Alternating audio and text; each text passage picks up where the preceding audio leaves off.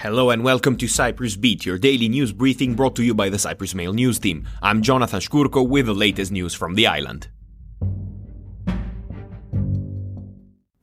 First up, Cyprus recorded a daily record of COVID cases on Monday with 1,925 people testing positive. A new record for the number of tests done in one day was also recorded at 121,127 PCR and rapid tests. This resulted in a positivity rate of 1.5%. The Health Ministry announced that 2 more people had died of COVID-19, bringing the total deaths to 630. The deaths concerned a woman aged 79 and a man aged 78. There are 161 people in hospitals, of whom 78 are in serious condition. Of these, 27 are intubated, the ministry said. Moving on, a 44-year-old man who was detained for 6 days in connection with a hit-and-run in which a 60-year-old woman had died has been referred by the Paphos court for trial on February 3rd. In statements to the media, the spokesperson for Paphos Police, Michalis Nicolaou, said the Attorney General's office deemed there was a criminal case to be answered by the suspect. The 44-year-old appeared before court on Monday and was referred to trial. He will remain in custody until December, when the court will decide whether he will be released pending trial or whether he will remain in custody until then. Police are still seeking the driver of another car which first hit the woman as she was crossing the road. That driver also fled the scene, after which the woman was fatally injured by the suspect, police say. Elsewhere, rainfall in December reached 113% of normal levels, according to preliminary data published by the Met Office.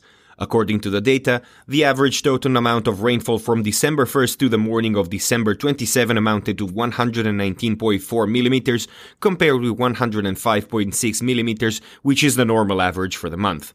The highest amount of rainfall during the period was recorded in the Larnaca airport area with 148.9 millimeters, which corresponds to 173% of normal for December.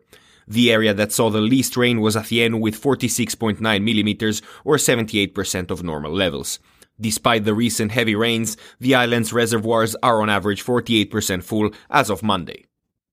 Meanwhile, the Bank Borrowers Association has called for an immediate reaction from the central bank and from Parliament over plans by the commercial banks to hike their customer charges in the new year. In a statement, the association said the move was unacceptable and provocative because the charges will be borne by borrowers, the majority of whom have suffered a reduction in income or live on government allowances due to the pandemic. It advises borrowers to respond to letters they have received from the banks and say they do not accept the increases and that they reserve their rights. The group also plans to prepare a complaint to the Commissioner for the Protection of Competition.